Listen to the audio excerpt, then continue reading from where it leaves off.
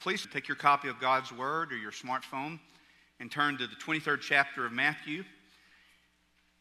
And I get in trouble sometimes for being real vulnerable standing here, but we've been preaching through the entire Bible. We've been in Matthew, and I made a decision several months ago to just preach through every chapter in the book of Matthew. And if you're familiar, you'll be familiar in a minute with where chapter 23 goes. I really struggled with skipping over this. And not so much for you, but for me. And because it is a hard passage. But there's hope, okay? There's hope. And as a result of that, all week long getting ready for today, the accuser has really been after me. I don't know if that happens to you. And as we just heard sung and as we've worshiped today, loved one, I stand under the blood of Jesus Christ and all is well. And I pray that's the same for you. All right, here's a hard question. How many hypocrites in the room? Raise your hand. If the person next to you did not raise their hand, raise it for them, okay? We're all hypocrites because we're all fallen. We're born in a fallen world. And the challenge comes for us in attempting to not be hypocritical sometimes. We swing too hard and we become legalistic. And there's a danger in both. So I want to ask you some questions. You don't have to reply out loud here. Are you a scribe or a servant? Are you a Pharisee or a follower? And a biggie. Are you a convert or a disciple? Vicki and I were in a very good conversation with our son Ryan and Ann over dinner a couple of weeks back, and we just talked about, Ryan brought to us some things the Lord had put on his heart about the difference between a convert and a disciple. A convert is someone who has given their hearts to Christ, but that's it. They check the box on Sunday or they do a little devotional during the week. But a disciple goes into the hard places. And a disciple runs hard after Jesus to where there's a consciousness with a disciple that Jesus, always on my mind. Now, it doesn't mean we live in perfection, but it does mean we strive to have a deeper relationship with Him. Now, in this passage that I'm going to read here, it'll make more sense to you in just a moment. Having silenced his critics, Jesus warns the hypocritical leaders by pronouncing the most severe judgment in Scripture. It's called the 7 woes of the accusations. They're a collection of criticisms of the hypocrisy of Israel's Jewish leaders. These woes reach a climax as Jesus shows the solidarity between the current Jewish leaders and their predecessors who murdered the prophets of God. So look at verse 8 with me, if you will, in chapter 23 of Matthew. Verse 8. But you do not be called rabbi, for one is your teacher, the Christ, and you are all brethren. So this is a call to harmony, if you're taking notes. Verse 9. Do not call anyone on earth your father, for one is your Father, he who is in heaven. So there's a call to harmony and there's a call to heaven. And in verse 10 is a call to himself. Watch this. And do not be called teachers, for one is your teacher, the Christ. But he who is greatest among you shall be your servant. And whoever exalts himself will be humbled, and he who humbles himself will be exalted. So you have the call to harmony, the call to heaven, the call to himself, and the call to humility. I've shared this with you before, but I want to make sure we all understand this. I want to encourage you to never pray, Lord, humble me. The Bible says to humble yourself, right? Lord, humble me. Because what you have in mind for humility or being humbled may not be quite as clean and as gracious as what we deserve. Does that make sense?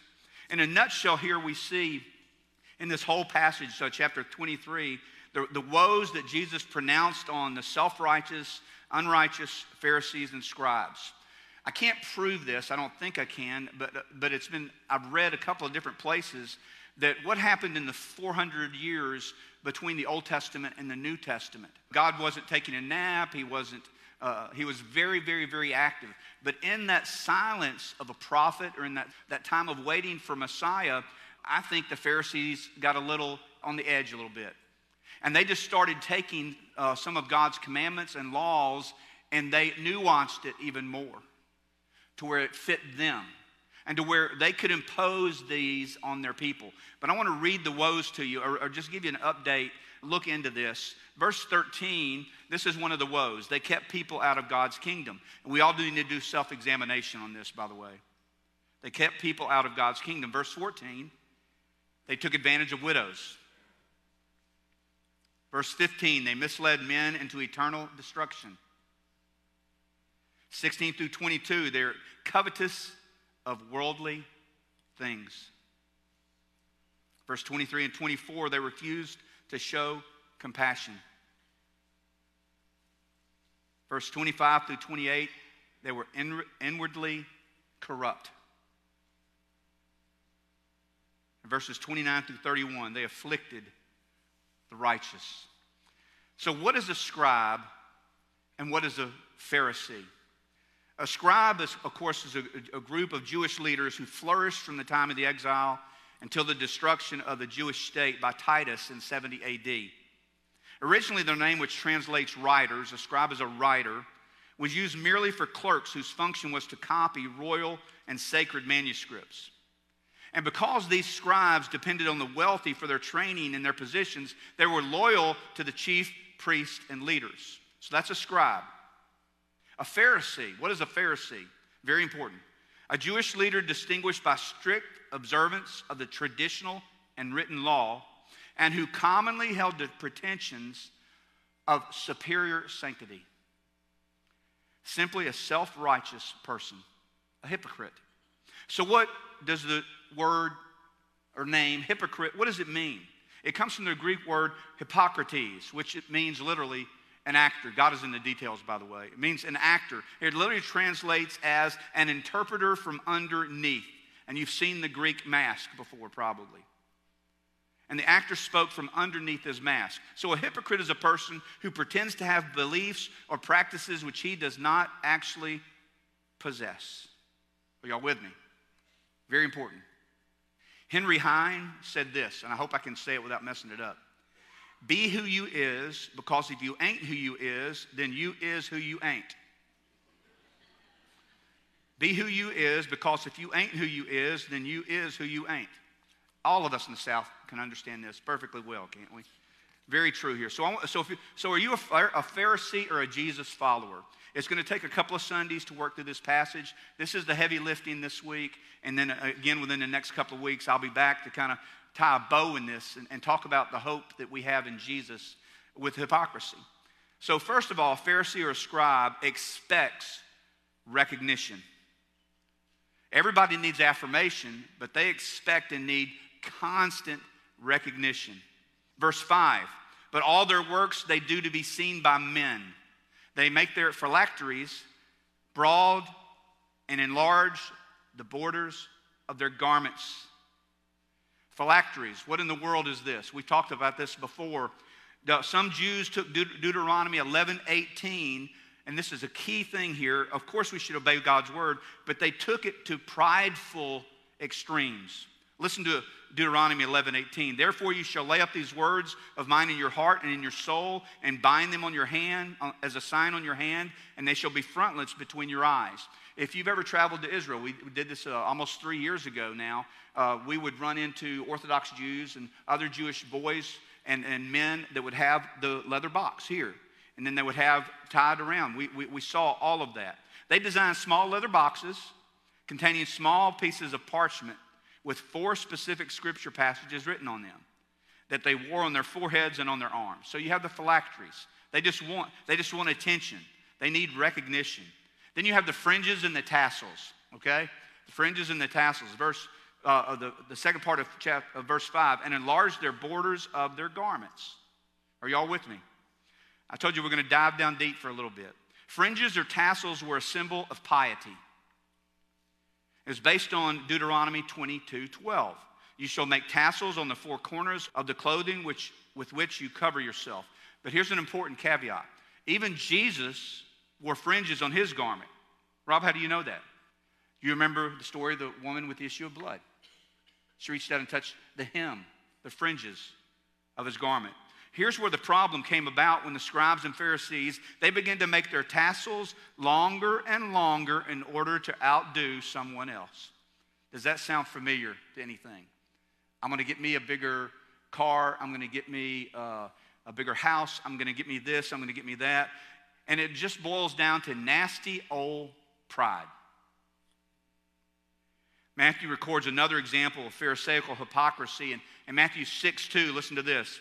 Therefore, when you do a charitable deed, do not sound a trumpet before you, as the hypocrites do in the synagogues and in the streets, that they may have glory from men. Assuredly, I say to you, they have their reward. Wait a minute. You mean there were people alive and the religious leaders literally would walk into the synagogue, but before they walked in, somebody with a trumpet announced them entering. I'm going to try that next Sunday. I'm going to just see what happens. Don't throw anything at me. But can you imagine how inflated and self-righteous and how completely lacking self-awareness? So you have phylacteries, you have tassels and fringes, and in verse 7, you have loud greetings. Also, you see there that they want and expect this recognition. Chapter 23, verse 7, greetings in the marketplace and be called by men, Rabbi, Rabbi. And they wanted it to be loud, oh, Rabbi, Rabbi. Just for 2 weeks, do that when you see me, okay, just to make me feel better. Just kidding. Can you imagine how inflated that would make a person? So a Pharisee and a scribe, they expect recognition. And secondly, a Pharisee and a scribe desires honor. Verse 6 and 7, these scribes and Pharisees loved it when others would honor them, as we've read, by calling them rabbi or instructor or even father. There was nothing inherently wrong with being called those titles. And it's important to note that the Bible actually commands us to give in respect and honor to whom respect and honor is due. But when anyone desires and seeks and clamors for that kind of honor, there's a problem. So first of all, rabbi, teacher, reverend, or doctor. I served with a number of years ago on staff at a church with a gentleman that we were talking about his PhD that he had finished up at seminary. And he was talking about he had had it for a couple of years and his family. He told us in a staff meeting one day, and we laughed because we all thought he was kidding, but he was deadly serious. He said, I made my family, my 2 kids and my wife, I made my family call me doctor for 1 year. I can't imagine his wife getting him somewhere and just slapping him upside the head. How's that going for you, doctor? Okay. He felt like he had earned it. I now know that one of the grown children calls her dad Doc. Interesting. Rabbi, teacher. They want the best seats in the synagogues and at feast. Turn with me, if you will, to Luke 14. Keep your finger there in Matthew 23. Luke 14, verse 7. So he told a parable to those who were invited when he noted how they chose the best places, saying to them, when you're invited by anyone to a wedding feast, do not sit down in the best place, lest one more honorable than you be invited by him. And he who invited you and him come and say to you, give your place to this man. And then you will leave with shame to take the lowest place. Verse 10. But when you are invited, go and sit down in the lowest place. So that when you are invited he invites you to come higher, he says to you, friend, go up higher. Then you will have glory in the presence of those who sit at the table with you. For whoever exalts himself will be what? Humbled. And he who humbles himself will be exalted. This is humble deference. This is why we should stand up when someone enters the room. Or we're at a restaurant and someone comes up to greet us and we're hungry and we should stand up and greet them. It's just a matter of respect. We should open the door for our girlfriends and for our wives. We should do that. We should honor those to whom honor is due. But the issue is pride. This may be the most important point of today, setting it up for the hope we have in this. So the issue is pride. The scribes sought to have the position of honor because of their pride. The scribes loved themselves rather than loving God, and the scribes sought honor from people rather than honor from God. You got that? John 12:43 says, for they love the glory that comes from man more than the glory that comes from God. What if, beginning with me, what if every one of us said, Lord, I want you to get the glory and honor in and through my life at all times? What would happen to us if we just made that commitment just for the rest of the day? So a Pharisee and a scribe, they expect recognition, they desire honor, and they were religious hypocrites. Religious hypocrites. Dr. Rogers used to say that if someone said, hey, I'm not coming to church, there are too many hypocrites there. And to say, good, we can have one more. You know, the church is full of hypocrites. Who needs to be in church the most? Hypocrites. I are one. I am chief among all sinners. Me, Rob. Mark 12, verse 40. I want you to turn with me to this. This is too important to miss. Turn to Mark 12. And those of you at home, if you would do this as well. Because this is so important, talking about religious hypocrisy. Hypocrisy, by the way, is hypocrisy. Look in verse 40 of Mark chapter 12 with me, if you will. I won't read all of the verse, but here's the most important part.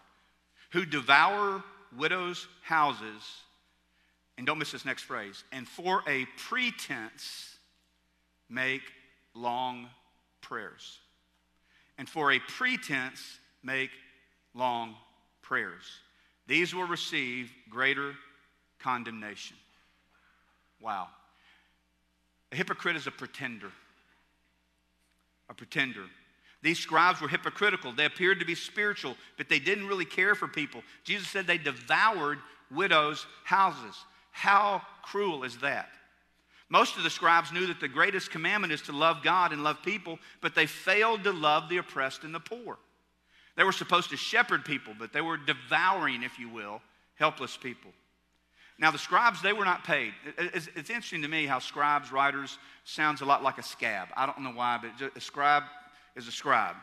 They were not paid for their teaching. They could receive gifts.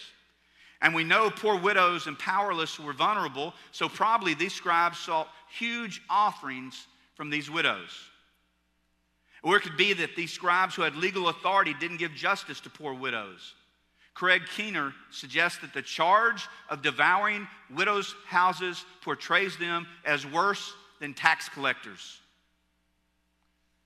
And you were scum if you were tax collectors, so how bad would it be for the scribes? That's why Jesus condemns the religious authorities for making his Father's temple a robber's den. Woe to those who use religion as a means for making unjust money. Are y'all out there? Wow. Warren Wiersbe said this: for 19 centuries, the church has been telling the world to admit its sins, repent, and believe the gospel. In the twilight of the 20th century, the world is telling the church to face up to her sins, repent, and start being the true church of the gospel. Wow. James 1:27 says, religion that is pure and undefiled before God the Father is this: to visit the orphans and the widows in their affliction, and to keep oneself unstained from the world. So, dear ones, and I'm saying this to me, don't be a scribe or Pharisee, expecting recognition, desiring to be honored, hypocritical in lifestyle. Let me give you just a few examples of hypocrisy. Do as I say, not as I do. Majoring on the minors. My tassels are longer than your tassels. Focusing on the outward more than the inward. Make a loud noise when I'm coming into church, into the temple. What you think, the head is better than the heart. Hypocrites' hearts are stone cold. Knowledge is better than compassion. And a hypocrite always chooses process over people. There has to be process, but process over people. When Leonardo da Vinci was working on his great painting, The Last Supper, he asked for a young man by the name of Pietro Bandinelli to sit for the character of Jesus. Over the next 25 years, Da Vinci continued his great work until all he had left was the face of who? Judas. After searching for some time, he noticed a man in the streets and asked him to be his model. The shoulders were bent forward and he had a cold, hard, evil look. Just the man Da Vinci was looking for. When this man came into the studio, he looked around and a sad look of recognition came over him. He said, "Maestro, I was in this studio 25 years ago. I sat for Christ. Wow. I read somewhere, I don't know why this has tickled me, but I read somewhere, because you're going to think about this for the next few weeks, I think. I read somewhere that when they design hotel lobbies, they often put large mirrors in the lobby. Do you know why? Because people complain less about slow elevators when they're busy looking at themselves. Boom, huh? I have a couple of friends that, not here today, I don't think, but anyway, that I say they never, ever pass a mirror. And these are guys. That's kind of weird, isn't it? They never, ever pass a mirror. They love mirrors. I don't know about you, but I'm thinking about taking all the mirrors out of our house. I mean, we just need to get rid of them. It's so important. We all get caught up in our own reflection, do we not? We all want to be seen, to be important, to be valuable. But that desire is important. It's important can make it that our Christianity, our walk with Jesus gets warped. And if we're not careful, our faith can be deformed by the very traps that snared the religious and righteous of the Pharisees. The first trap we should watch for, and this is hard, the first trap we should watch for is that looking at the church as a place where others should change. If the enemy ever puts this thought in your head, at Crossroads or anywhere else where you go, and someone walks in the room, you either know them or you don't know them, it doesn't matter, but your first thought is, what are they doing here? You just need to confess it as sin and give it to the Lord. What are they doing here? Jesus said that the Pharisees were prone to, in Matthew 23, verse 4 there, tie up heavy loads and put them on men's shoulders, but they themselves are not willing to lift a finger to move them. If an ox fell in the ditch on the Sabbath, the Pharisees and scribes and the hypocrites would walk right by. Back in the Middle Ages, there was a Danish king who ruled over England. As often was the case for kings of that era, there were lackeys in his court who would praise and the king, talking about his greatness, his power, and invincibility incessantly. Oh, great king, oh, great king. This king finally became tired of hearing all this flattery, and so he held a special event. He gathered his court officials together, and they had a processional in which his throne was carried down to the seashore, where he sat for a few minutes watching the surf. As he saw the tide begin to come in and the waves begin to approach his throne, he commanded in a loud voice for the waves not to come in. No matter how forcefully he ordered the tide not to come, his order was not obeyed. Soon the waves lapped around his throne. One historian records that from that day on, the king never wore his crown again. Instead, he hung it on a statue of the crucified Christ. Here's the bottom line, friends, today. Now, I want you to leave with this more than anything else. The glory belongs to Jesus, not us. The glory belongs to Jesus, not us. A Pharisee and a scribe expect recognition, they desire honor, and they were also religious hypocrites. Before the invitation today, I want to leave you with this. No matter our fears, no matter our failures, no matter our temptations, no matter our trials, no matter what our flesh says, no matter what Satan says, Romans 8:1 says, there is now therefore no condemnation for those who are in Christ Jesus. So, dear sinner, lift your head. Jesus loves you. If you surrendered your heart to him, there's now therefore no condemnation for you. Hopefully that touched some of you, but that was really for me. Father, I pray today, as we move now to the time of invitation, I feel like I've just stumbled through this a bit, Lord, but I pray that it's taken seed in the hearts of many, many in the room and in the building and watching online. Father, help me to live in such a way that I can give you the glory. Now, as we move toward the time of invitation, if you're here and you never trusted Jesus Christ to save you, You can rest in the assurance that you're not saved by acting.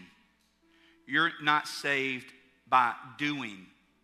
You are saved by being a new creature in Christ. If you've never asked Jesus into your heart, come to Jesus right now. If you're watching online, don't click off. Stay with us. If you're in this room, top of the balcony, top of the choir loft, Jesus, I need you. Tell him that. I know that I'm a sinner in need of a Savior. I cannot save myself. Tell him that. And right now, today, May 23rd, 2021, I confess my sin. Tell him that. As an affront to a holy God. Please forgive me. You paid for my sin, for my hypocrisy at Calvary. Tell him that. And right now, I don't understand everything about you, Jesus, but I know that I need you. Tell him that. Come into my life, save me, change me, make me who you want me to be. That's the attitude of your heart today, dear friend. We stand and sing in just a moment. We'll have men down front and men out in the lobby, whatever you're most comfortable with, to receive you and rejoice with you over your decision to trust Jesus. If you're watching online, you can call 901-309-7777. If you get a voicemail, leave a message. Someone will call you back real soon. Or maybe you'd say, hey, Rob, you went too fast. I need Jesus. Come. When we stand and sing, you'll be the first one out. We say this all the time. If you're in the middle of a pew, if you're in the middle of an aisle, and you think what's hard, people will be more than happy to move for you to trust and obey. And as always, the altar is open. You want to come, kneel, you want to come stand, whatever you want to do, you come. I know we have several in the room today that have prayed about church membership. We want you to be a part of our family, our imperfect family. It would be a blessing to us, and we know it would be a blessing to you. And God would get the glory if you were to come today and say, listen, I'm a follower of Jesus. My family is a follower of Jesus. We want to be a part of the Crossroads family.